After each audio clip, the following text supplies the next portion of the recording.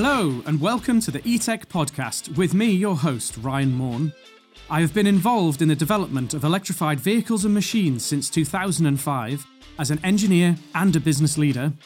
This podcast is the product of my passion for electric and autonomous vehicle technology.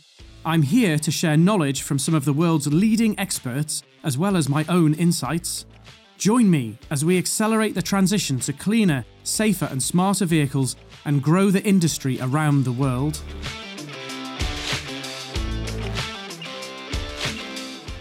So for today's episode of the podcast, we've got Gavin White, who is the CEO and co-founder of a really interesting company that I found recently called About Energy.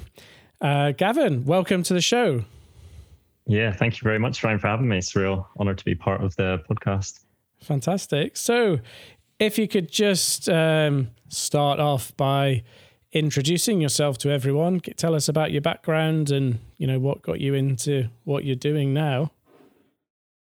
Yeah, definitely. Lucky this is a well-rehearsed script, giving it to a lot of venture capitalists at the moment. So that will go down well. So I'm Gavin, one of the co-founders and the CEO of About Energy. My background was mechanical engineering, which I studied at Queen's University Belfast. Through university, I got the opportunity to do placements at Aston Martin. I was sponsored onto the engineering leadership program by them. So throughout university, I ended up doing, I think it was 18 months in total of placements. All at Aston Martin? Yeah, all at Aston Martin. I moved around department a few times, and the last 3 months were actually in the special projects and motorsport department. So that was working on the Valkyrie hypercar, which was like a collaboration between Aston Martin and Red Bull Racing, which was really cool. I'd say worked on it, but I think it's fair to say that I probably just observed what they were doing. You watched the magic happen. Yeah, exactly. Yeah, but that was very much like my dream job. And whenever I was doing it, I thought I should be loving this, really loving it. But for some reason, it wasn't really fulfilling me. And I realized it was kind of like the social cause wasn't really there in building these £2.5 million race cars for the super wealthy. So yeah, I had a bit of an existential crisis after university, went to Australia for a year, worked on a construction site in Brisbane, labouring, just building scaffolding, realised there that I didn't love labouring on a construction site either. Quite extreme. To no surprise, anybody that's met me would realise that I do not have the build for construction, especially labouring. But realised that I loved studying, and I also always want to start my own business. So I remember reading, as cringy as it is to say, Elon Musk's book, and in it he talks about, there's literally like 2 lines on it. He talks about how doing a PhD is a great way to start a company, because you get 3 or 4 years to really focus on the technology, and then that technology can form part of a company and a very defensible IP. So Elon Musk actually only did a PhD, I think, for 2 days before he dropped out. Moved to California with his brother. I didn't have the luxury of moving to California, so but his logic was very solid, and that kind of led me to start exploring PhD opportunities. So through many fortunate events, I ended up here at Imperial, and yeah, that was the start of my PhD, which was on developing fast thermal models for lithium-ion battery packs, which was sponsored by Rolls-Royce. Very early on into that PhD, I realized that the limitations weren't with the models, or it wasn't with the speed of the models, it was actually to do with the inputs. So stumbled across an invention for how to measure thermal conductivity more accurately. And that was literally just over 3 years ago, and spent a long time pursuing commercialization of that technology at Imperial. I was very fortunate, and probably a lot of the audience know Professor Greg Offer at Imperial. He was my supervisor. Previous guest on the podcast. Yes, that's right. Yeah, they can link back to that one. So he was very supportive of all of this, and then he linked me with the Fire Institution, and Neil Morris. He was there. So Neil Morris, he was the founding CEO of the Fire Institution, and at that point he had retired, but had came back as a commercial advisor, and that's when Greg introduced me to him. And that's where I got introduced to my co-founder, Kieran, from the University of Birmingham. So me and Kieran had never met, but we got introduced over this email chain with the context of, you're both working on good battery technology in very complementary areas. do you want to see if there's opportunity to start a commercial entity around the both of them? So I met Kieran a year and a half ago. And I guess, the rest is really history. So Kieran, he wasn't at Imperial. He was at Imperial. Where was Kieran at again? So Kieran was at the University of Birmingham. So he's like my doppelganger, but at the University of Birmingham. So the same way through our PhDs, worked on very similar like test measurements for batteries, but just in very different fields. It was kind of a very, very fortunate coming together, and luckily we were very compatible, like both in work and also socially. It's been like a very successful and fun time since then, spinning this company out. That's a fantastic story. And I mean, I don't know. I mean, I wouldn't have normally made that connection, doing a PhD and then immediately setting a company up, sort of deep science. But it's a very good point that you make in terms of doing that. And obviously, big advantage in terms of the network that you built straight away through the different people that you were exposed to. So you've kind of, you ended up immediately reaching beyond Imperial to Birmingham to a much broader group. So what is it that that you guys are doing about energy? Why did you set the company up? Yeah, so we set the company up because, I guess myself and Kieran, we both stumbled across these measurement techniques for measuring batteries more accurately than anybody else. And I guess the real problem that industry is facing and society is facing is that a lot of battery development at the moment is done through trial and error. I think, definitely I still find it unbelievable that we use batteries in everything from our watches to mobile phones to like electric cars, grid energy storage. But it's quite unbelievable how little is still understood about the battery and how it works and how to design systems. And a lot of the development of these products is just done through trial and error. So you look at cell manufacturing, and a huge amount of cell manufacturing is literally just people throwing materials together, mixing it up, and then just churning out batteries and testing them. And the reason that is because they don't trust the models such as they do in other engineering disciplines. Like I came from a mechanical engineering background, and in our university course, as I'm sure many of your listeners could relate to, you do computer-aided engineering such as CFD, computational fluid dynamics, as well as strength of materials, where you do optimization of, say, like a metal block in order to reduce its weight and improve its strength. And these models are very well established and the results are heavily trusted. The same cannot be said for battery models. And that's really the problem we're trying to address, is we're trying to take these battery models that exist and make them more accurate. And is it, why do you think that is? Is it because they're cross-domain, like electrochemical, thermal? You got some like fluidic stuff going on as well. What is it? Is that complexity of, I think is multi-physics is the correct terminology, something like that? Is that it? Or is it just because it's not, I was going to say because it's all new, but it's not really, like you say, battery cells in all sorts of things for years and years and years. So I think it's the complexity of what's really going on. Like even the most in detailed, what we call physics-based electrochemical models. There's like a very famous one, the Doyle-Thurn-Newman model. Even that model makes so many assumptions about what's going on inside the battery, how the lithium is deintercalating, how it's been transported across the separator through the electrolyte and then being reintercalated. Even these models make so many assumptions of that very, very, very complex chemical diffusion process. So the reality is the models aren't perfect, and they're also very, very difficult to parameterize, to measure. Like this stuff's going on at kind of like the nanometer resolution. And you can't put a test probe in to measure and contextualize what's going on because you would interrupt the process. So batteries are kind of like this mythical little box where you put current in and out. And the only thing you get out the other side is the voltage response, and you can measure the temperature of how much it heats up. And literally everything else you have to work backwards to try and figure out the processes. So I think one day they will get there, but right now we've identified that they're limited by the inputs that go into the models. The models still have a long way to go themselves, but is what we're really trying to do is help companies digitalize a lot of their R&D and use computer-aided engineering to reduce cost and time to market.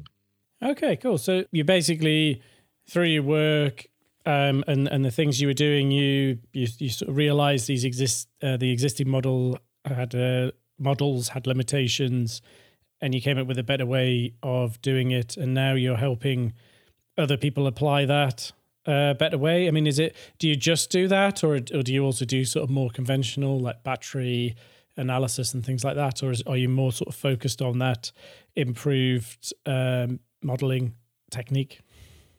Yeah, so the way it kind of works at the moment is we have like two types of revenue streams and customers. We have one which is the consultancy, which we call more of a technical partnership.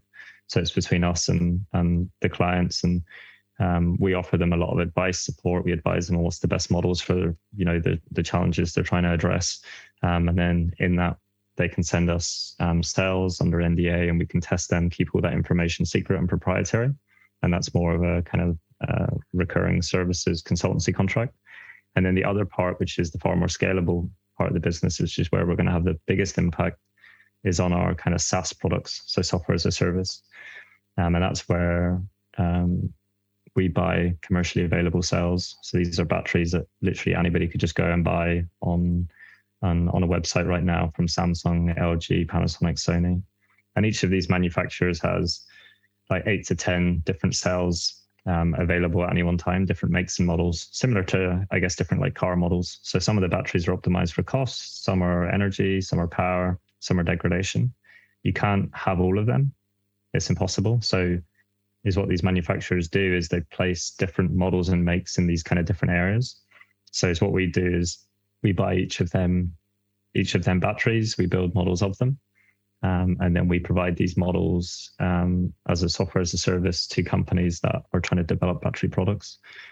So these kind of batteries are used in things like your electric scooters, your electric bicycles. Actually, a lot of production electric vehicles use these batteries. So unless you're building hundreds of thousands of electric cars, you don't get the economies of scale for your own custom chemistry. So a lot of it's done on commercially available cells. Interesting. And is that your model? Is that used to help the primarily a design stage, or would people actually also use that in terms of like their BMS and sort of control in the life of a battery pack? Yes, we very uniquely, and this is why the two universities were brought together. We very uniquely offer a range of models for a range of different problems. So we have like very detailed thermal models, electrical models, electrochemical models, and degradation models. And you need each of these models through the different like journey or life cycle of kind of a battery product. So a cell manufacturer would need electrochemical models to help them design and optimize the chemistry in the cell and how that's packaged into the form factor of a cell.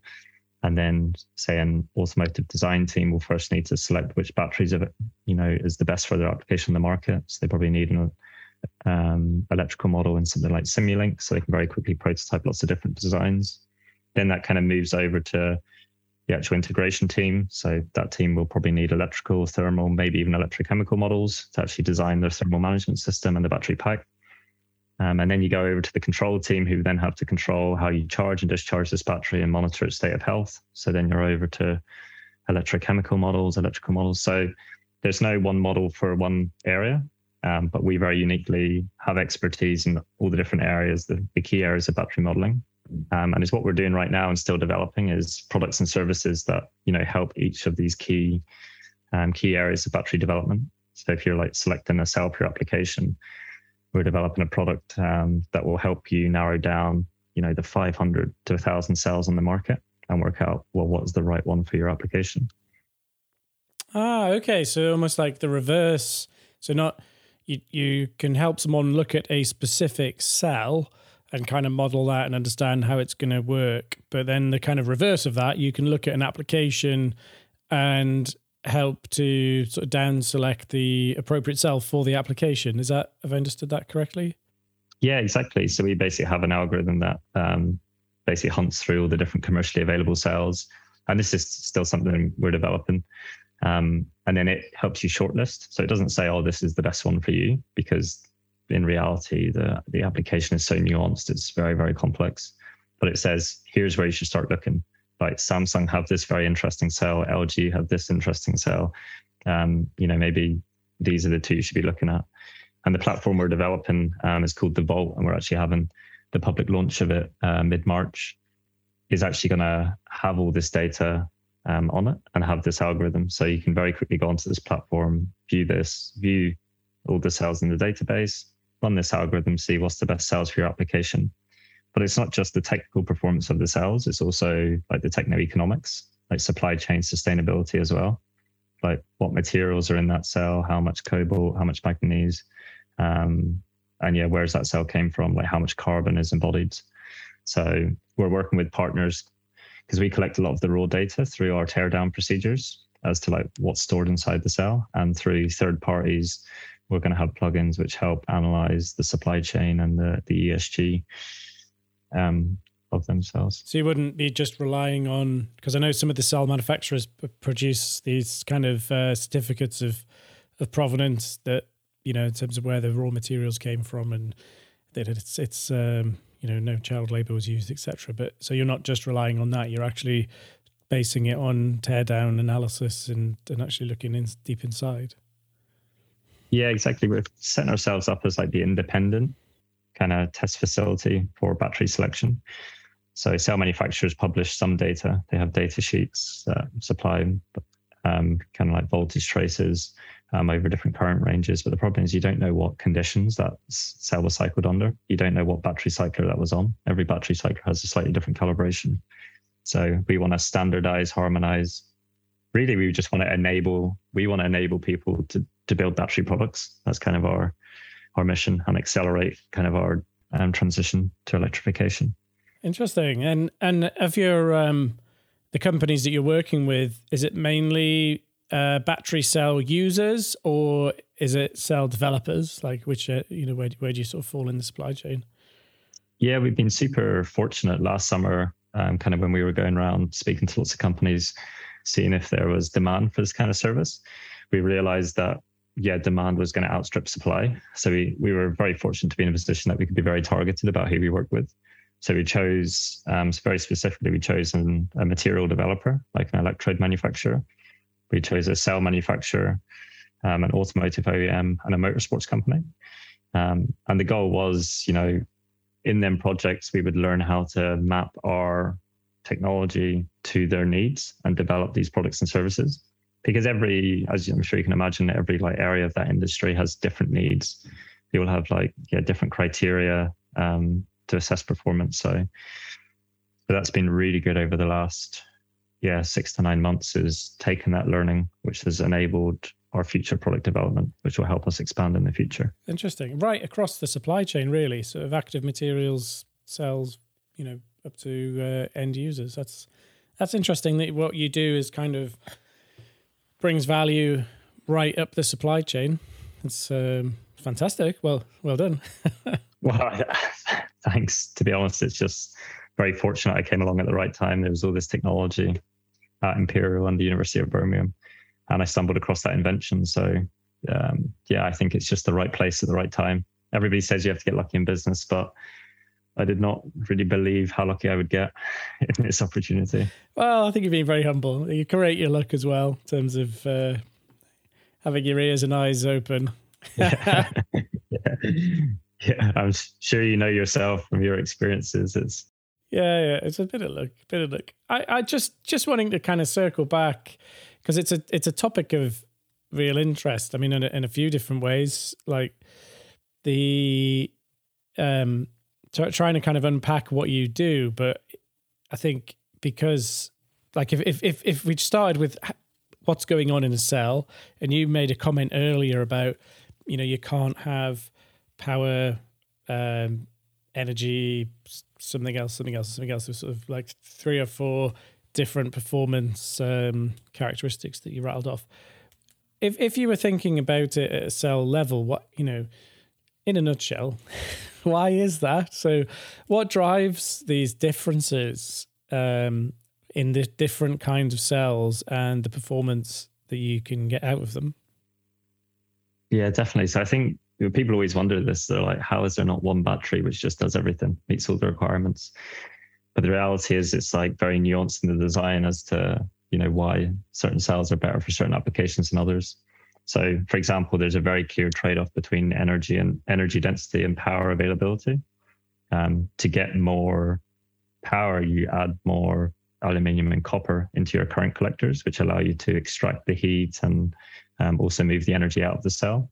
But obviously by adding in the aluminium and copper, they're not the active materials that are contributing towards, the energy storage. So you're reducing your energy density.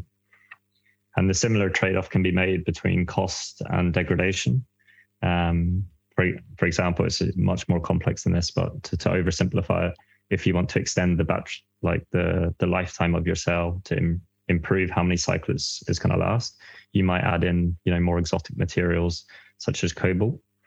Cobalt's like very, very stable, and it keeps the battery for a long lifetime, but it's also very, very expensive and has all the supply chain issues. So if you want to make cheap batteries, you can't really use cobalt, but then your cells aren't going to last as long. And the same applies for other, material variants, whereas the more expensive ones tend to last much longer. So you kind of have this trade-off. So there's more dimensions than, the four I mentioned, but like that's how complex it gets. And that's why these manufacturers have like a broad range of cells available. But to even to me, who kind of understands high level, what's going on in the cell, if I was to design an electric scooter, even I would really struggle to understand what's the best cell for that application. Reality is at the moment, you have no choice but to build lots of variants, buy lots of cells, do lots of real world tests, and then just see which was the best one. Whereas our goal and our aim is to produce the most representative models to help digitalize that. It is difficult, I guess, particularly with as well a lot of the supply chain restrictions, because a big variable can be like almost what can I get, as much as who wants to play nicely this week with the cell guys. It seems to go in cycles of them wanting to be in new projects and then not. So there's a bit of activity there. I'm going to pick you up on you mentioned about cobalt in particular, and that just sort of sparked a question for me, because that's a huge topic, and you make an interesting point about typically cobalt's been used to stabilize and to sort of extend the life cycle. So one of the things, the NMC sort of cell chemistries, they were sort of revelation when they came about because of the step up in energy density actually and power and extending the cycle life compared to what had been in the market for such a long time. But now we hear people are aiming to try and eliminate cobalt. Elon Musk in particular has been quite vocal about getting rid of cobalt. It can't be that simple, surely. How will that be achieved? Is it by going to sort of more exotic, high silicon? How can we get rid of cobalt? Yeah, I think cobalt's the one that everybody's aware of because of obviously like the supply chain, the kind of child labor used in some of the... Makes for good newspaper articles. It does, but it's not the only problem child in kind of battery materials. So you have nickel now as the latest one. Yeah, I think it was like this time last year, there was the crazy Russian nickel where it went up by 2,000% in a day. And the London Metal Exchange like halted trading, which I guess you could argue is kind of fraudulently. So people are even trying to move away from nickel at the moment. I'm no expert in material chemistries, electrochemistry as to, what chemistry is going to dominate in the future. But there's definitely a huge shift back towards LFP. Yeah. So that's lithium iron phosphate. And I would say back because it's been around for a long time, but it was always kind of written off as it wasn't very energy dense. It's like you say, these new exciting chemistries came along like NMC. But now LFP in the background has really caught up, which has really been driven by CATL in China. So I was going to ask, is because LiFePO4, was... LFP is so much easier to say. It was like a proper staple back in the day, like the first battery pack I ever built. It was LFP prismatics from a certain supplier. You were ahead of the trend. You were 20 years ahead. You didn't realize at the time. Well, clearly not. I do remember them being quite troublesome, and cell-to-cell variation was pretty horrendous as well. So there's certain characteristics of the cells were quite hard to deal with. And is that just because they were not being made very well and someone's kind of got the recipe right, or has there been some like fundamental, improvement in LFP technology? What's caused that? I honestly wish I knew. I have absolutely no idea what's. But yeah, there's obviously been like huge investment in LFP, improving a lot of this kind of variance and mainly in the energy density as well. But LFP still has its challenges, which are being addressed. Like there's the kind of voltage hysteresis, which is basically if you were to charge, I don't know if you remember, you probably struggled over this at the time, when you charge and discharge the cell, you get a different open circuit voltage. And why that matters is because your whole battery management system uses this as like its reference point. So you have this thing that's changing, and it makes it very, very difficult to estimate state of charge. And it's literally, the problem is as big as, I don't know if I have 20% like state of charge or if I'm at 40%. Like there's this huge uncertainty. And it badly affected by temperature as well. If I recall, it seemed to get, if you started to push it towards the corners of the operating temperature envelope, it got quite extreme. And it's such a flat curve anyway,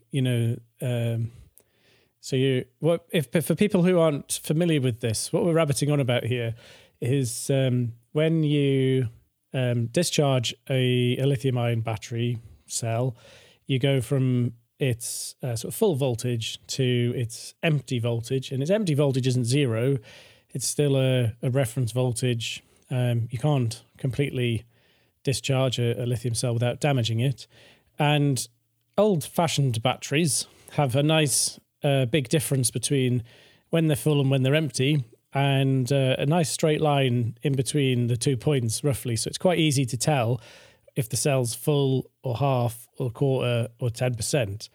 But lithium-ion cells have a much smaller delta between the full and the empty point for the cell, or the minimum voltage you can take it down to. And the line in between the two is not straight. It's a kind of an S. Yeah. So you've got to, this is partly, I guess, where a lot of your models and things come in useful, because it's very, very difficult to then, in the life of the pack, you've got to do two things. So you're looking at that cell voltage with the battery management electronics. And one of the things you're trying to do is tell, it's a fuel gauge. So I want to know how much energy I've got in my battery pack. So that's fine. But the other thing you're trying to do, the pack performance changes slightly over its life, and it changes, like those points will change with temperatures. So you're also trying to get a state of health as well, reading. So it's very, very important, this kind of charge and discharge curve. And Gavin's point there was that the charge discharge curves are different. They call it hysteresis, but it's like literally trying to pin the tail on a moving donkey, trying to work out where that cell is, and compensating for temperature and compensating for degradation in the life of the cell. It's quite an interesting challenge, but it is, because to be honest, I never thought that LFP cells would be suitable for kind of high volume automotive. Yeah, I don't think anybody's seen it coming, did they?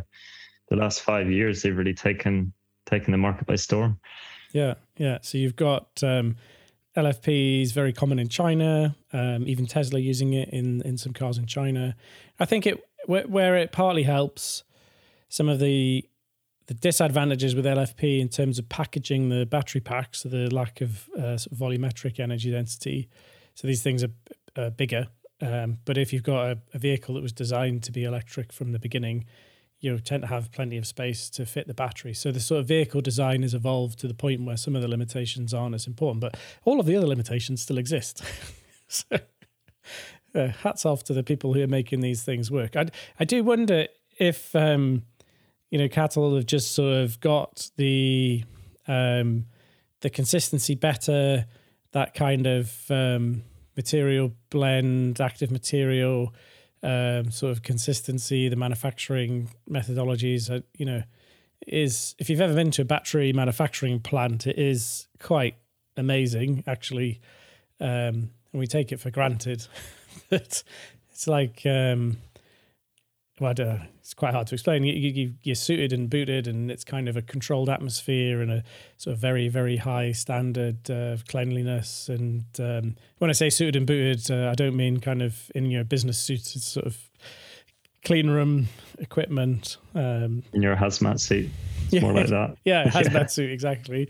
So very, very kind of controlled manufacturing environment, but then the processing, millions of cells, so there's materials and stuff whizzing all over the place, and then these huge kind of crypt-like structures where they bring the cells to life like Frankenstein.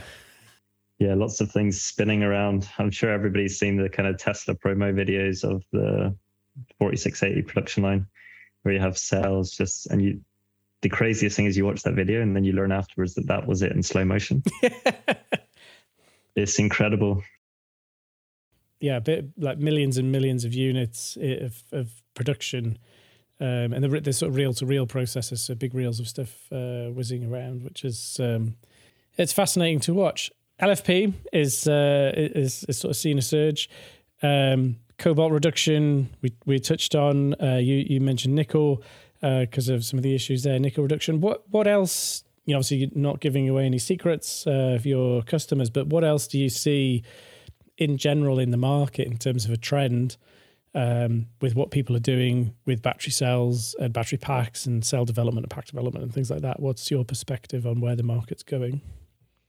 Yeah, well, from a modeling perspective, there's definitely a shift towards more physics-based electrochemical models. Like traditionally, is what's used as an equivalent circuit model. And to explain an equivalent circuit model very, very briefly is it's kind of like a black box solution. So you just treat your battery as this black box where you charge and discharge it and you get some voltage response. And then you take some very, very primitive circuit elements, such as a voltage reference, a resistor, and then a couple of capacitor resistance pairs to kind of get the time dependence. And then you just mathematically fit these circuit elements to the voltage response. And that's what's running in your mobile phone right now, in your smartwatch, your laptop. That model is used backwards to work out the state of charge, like how much energy is available for you to use. And these models have been used, for the last 10, 20 years to design control systems. But now there's definitely more of a focus on going down one level deeper, trying to get more understanding. It's like not a full black box solution. We've definitely seen huge demand to understand what's going on inside the cell, because there's a lot of very complex things happen that these kind of black box models don't explain. So like my supervisor, Greg, has been pioneering these kind of like equivalent circuit, these distributed models to try and capture the non-uniform current flow within a single cell, non-uniform heat generation, state of charge within a single cell. Because that's another thing. Within a battery, the whole battery isn't at a uniform state of charge. Different areas of the battery are slightly different state of charge and they have different current flow. And then you map that over a whole system like an electric vehicle. And the problem just gets so complicated. You add in bus bar resistances between the cells. So is what we've directly seen is that people have built battery systems, built battery cells, and they haven't performed as they expected. And the question now is why? And that's where we're really kind of helping them open the door and see, look inside the battery to see what's going on. And there's like a whole spectrum of models. Everybody always assumes that there's like this kind of gold standard pinnacle equivalent or electrochemical model that can explain everything. Most people don't realize that even the kind of Doyle-Thorne and Newman model is built on so many assumptions, but often that's kind of overkill for what somebody needs. So we're helping them join the dots, like learning from them, what insights do you want to glean, so that we can advise you on what's the best most representative, most accurate model for your specific application. Ultimately, how that manifests itself today is people, like we've sort of seen, several manufacturers launch electric vehicles and have basically quite big batteries, but with much lower usable capacity than others. So they're putting like big operating headroom on the battery. A lot of the reason for doing that is effectively kind of building in a buffer to make sure that they don't get caught out in the life of the vehicle with unexpected degradation or performance change or some sort of issue. So they've kind of they're not kind of prepared to take the risk of running on that knife edge, because it's like, we're not really confident in what's happening. So building on your work and the things you do would allow the manufacturer to more finely optimize the pack, and the cell usage, and basically get much closer between the predicted performance and the actual performance, and then take out some of that headroom and sort of excess capacity and get much closer. So smaller, lighter battery pack to go further, ultimately. Yeah, exactly. So it's in the upfront design, so they can optimize the system to reduce the mass, the cost, the size of the battery pack, remove or reduce like this extra headroom that you're talking about. But then also now a lot of electric vehicles come as standard with over-the-air updates, which is really pioneered by Tesla. But the key thing with that is it allows you to update the control algorithms that control the battery through the lifetime. Because whenever the life cycle for the development of a car is, 5 to 7 years for large auto manufacturers, and that's the whole way from concept down to, the first cars running off the production line. But batteries, are expected to last 8 to 12 years. So even on day one of you coming up with a concept for a car, if you selected your battery of choice, by the time that car is on the production line, you only have 4 years of degradation data. So you actually haven't, you don't know how long that car is going to last. So what happens is, the automotive companies are running these degradation experiments a few years, 2 or 3 years ahead of the cars being out in the market. And then they take them insights and them updates, and then they can update the battery management system actually on the vehicle in real time to account for it. Yeah, so before Tesla, it's pretty much unheard of for people to use over-the-air updates or data gathering from the customer's vehicle in the field. And a lot of people in automotive would have looked down their noses a bit at that in terms of, the customer's not a test pilot. But actually, it's impossible to recreate such extensive data in such a short time. In the past, with more conventional vehicles, OEMs always looked at warranty data and field failures and things like that. But this is a new kind of era where obviously the problem with the field failures is it only tells you about something once it's critically failed, rather than giving you live analysis and predictions and things like that. So gathering data from vehicles in operation from your customers is really, like, I think that's going to be a big trend into the future. Do you think that manufacturers will start to use that to improve the design of battery packs, battery cells? Or do you not think it will get that kind of joined up? Yeah, absolutely. So these automotive companies are already using this. There's lots of third parties that help them take this raw data from their vehicles and process it online and produce some sort of meaningful analysis and results. There's definitely going to be a trend of these automotive companies using this to work out what they can improve in the future. And we think we have a key part to play in all of that. So we would supply models to these third parties or to the automotive companies themselves, that allows them to go from this raw data, which is like their CAN bus signals of voltage and temperature traces, and kind of work that backwards into, well, what was actually going on in the battery at that moment? And can we use this insight of knowing what was going on in the battery in that moment, spread over these huge data sets to build some insights into, under these conditions, we're likely to see very high degradation, or under these conditions, the batteries are running at optimal performance. And these are the kind of insights that for future products, but also for over-the-air updates, you can, recalibrate your control mechanisms. And they can be very, very minor updates, as in like, slightly change the charge protocol, or when a consumer requests power, slightly change how much is available or the ramp rate. of the cells. But that can be enough to really add significant amounts of time onto the battery lifetime, whether that be a year or a few years, to meet the warranty obligations. That's a lot of where it gets very complicated in automotive compared to other applications like consumer electronics, where it has to last 12 months and then you're done. But automotive is very harsh operating conditions everywhere in the world with long warranties, 5 years, not untypical, typically longer even sometimes. So yeah, it's very, very difficult engineering vehicles and products that go into vehicles. So all of that data is going to be very, very helpful for people into the future. And I mean, you've kind of answered this along the way, but just to sort of wrap things up a bit, what is it that About Energy is going to be doing? Like, what are your plans for the business, and what are you planning to do in the near future? Yeah, definitely. So we've only been trading as a company now for 10 months, which is actually kind of scary. Thinking this time last year, we were still trying to spin out the universities, getting our license agreement sorted. And yeah, we got our first contracts in January, February, and our first investment in April.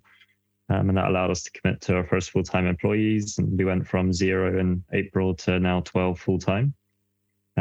So now we're actually in the process of raising some more money, which will allow us to build our own lab facility in London, as well as commit to hiring a few more people. And then it's going to be a real focus on our product and our technology, and packaging that up into something that's usable for the battery industry. And like I said earlier, we're launching what we're calling the Vault, which is our web platform. And on that platform, there'll be loads of battery information, like all the cells, kind of a lot of the information scraped from their data sheets. But then on specific cells, the most interesting cells, we're actually doing a lot of testing, and we're going to have models within them. So hopefully in the future, About Energy's, well, our brand, our profile is going to be heavily raised by this. And I think your listeners will probably be glad to hear we want to open up a freemium kind of model. Okay, I was going to ask how it's going to, the Vault, whether that was going to be a subscription thing, or how you're going to go about doing that. So freemium. Freemium, I think, is what they call it in the business world, yes. But you'll be glad to hear it. It would feel cruel to tell you about all this cool stuff we're developing, but then you'd never be able to see it. So... Well, it depends, doesn't it? Not necessarily.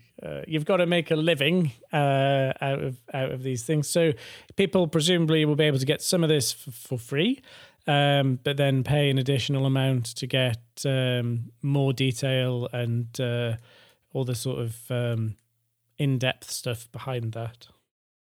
Yeah, exactly. So it'll be a business-to-business web platform, but we know that people have so much interest in batteries, so many students out there. So we will kind of want to open it up to get their input, and also to educate them. I think there's a lot to be learned on batteries. There's, I'm sure you know, a massive skill shortage. Companies are scrambling to hire top graduates. I can't remember, somebody was telling me a few weeks ago that like the average battery engineer just lasts like 12 months at a company before they move on. It's complicated. We've just said, multi-physics, electrochemistry, you've got a lot of things going on. So there weren't really even, in fact, I don't think there are courses there isn't like a battery cell. Not that I'm aware of. Yeah, no. So you'd have to be, even the route into it is difficult. So it's a demand area. I mean, there's a lot of demand areas at the minute, don't get me wrong. So if you do electronics engineering or electrical machine design, power electronics, embedded software, I mean, a lot of these, for the same reasons or similar reasons, into new electronics, robotics, automotive, aerospace products, it's the way of the future. So, but batteries is... Yeah, what do you do? What do you study to be a battery engineer? What was your first degree in? So mine was in mechanical engineering, but I was so surprised when I joined the research group here at Imperial, because yes, there was mechanical engineers in the mechanical engineering department, but there was also physicists, there was chemists, there was mathematicians, there were software developers. And the reality is to be a battery researcher or a battery engineer, you need to be you need to be very multi-physics. You need to be able to, solve complex math, but also understand chemistry and electrochemistry, and kind of physics, but then also the engineering principles of how you build it into a system. So it's a very, very challenging problem. And I went to a conference a couple of years ago, and there was somebody from Dassault Systems presenting. So Dassault Systems are the owners of products like SolidWorks, and they own CATIA as well. So a huge modeling company. And the guy presenting was saying that I think it was their CTO gave a speech a year before saying that how in his 40-year career in modeling, batteries were by far the most difficult problem he's ever came up against. There's so much still to learn, so much still to develop. And I guess that's what gets me out of bed in the morning, is every day still is a learning day. And I wish I understood batteries myself, but the reality is they're so complex that, I have a grasp high level. I kind of know what I don't know about them. There's so much still to learn. That's a good place to be. I think there's unfortunately still come across people, it's a battery pack, throw it together. And I feel like the doomsayer, because I quite often find myself saying, if battery pack goes wrong, bad things happen. Like, you've got to engineer this properly. But the number of people who just don't. I mean, there's one of the big changes I'm quite excited about in the battery industry is new legislation that's potentially coming in, unfortunately, as a result of a lot of issues with cheap batteries in e-scooters and bikes and stuff like that. And, across Europe, and there's been issues in the US and in Asia as well. So I think governments have become aware that there's a bit of a problem with battery packs that aren't designed properly. And obviously the cell is the underpinning part of that, but then getting everything else right around it to protect it and make sure it does what you thought it was going to do is really hard, as people might appreciate from our conversation just now. So that's brilliant. I mean, I am in awe of what you've done. In 10 months, 4 or 5 customers, a team of, a dozen people or more. I mean, well done you. It's fantastic what you guys have done. So, like I said, a lot of luck, Ryan. It's I find it hard to believe myself, honestly. You wake up tomorrow back on the building site in Australia. That's probably taught you some good life lessons, that one. And probably a few new swear words that you didn't know before, I would imagine, as well. Fantastic. So it's been great to talk to you and record this episode. I hope people got something out of that and understand what you guys are doing and some of the complexities around battery cell development a bit more. So thank you very much for agreeing to come on. No, honestly, thank you very much, Ryan. And if anybody's interested, please just follow us on LinkedIn. My co-founder Kieran's very good at keeping everybody up to date with what we're developing, and hopefully over the next few months we've got lots of exciting news to announce, and some educational materials as well for anybody that's interested in learning more about batteries. Very good. So what we'll do for people, if you don't normally listen to the podcasts, I will put links in the show notes. So if you expand the notes, you'll find links back to About Energy's webpage and Gavin's LinkedIn. We might even put Kieran's LinkedIn and the company one in there as well, and some of the other things we've talked about. And probably a link back to the original, the podcast a while ago with Greg Offer and some other things. But yeah, don't forget there is a huge back catalogue of episodes, so people can check those out as well. That would be great. So thank you. Thanks for taking the time out to join us today. And with that, we'll bring this episode to a close. Thank you very much, Ryan. Cheers.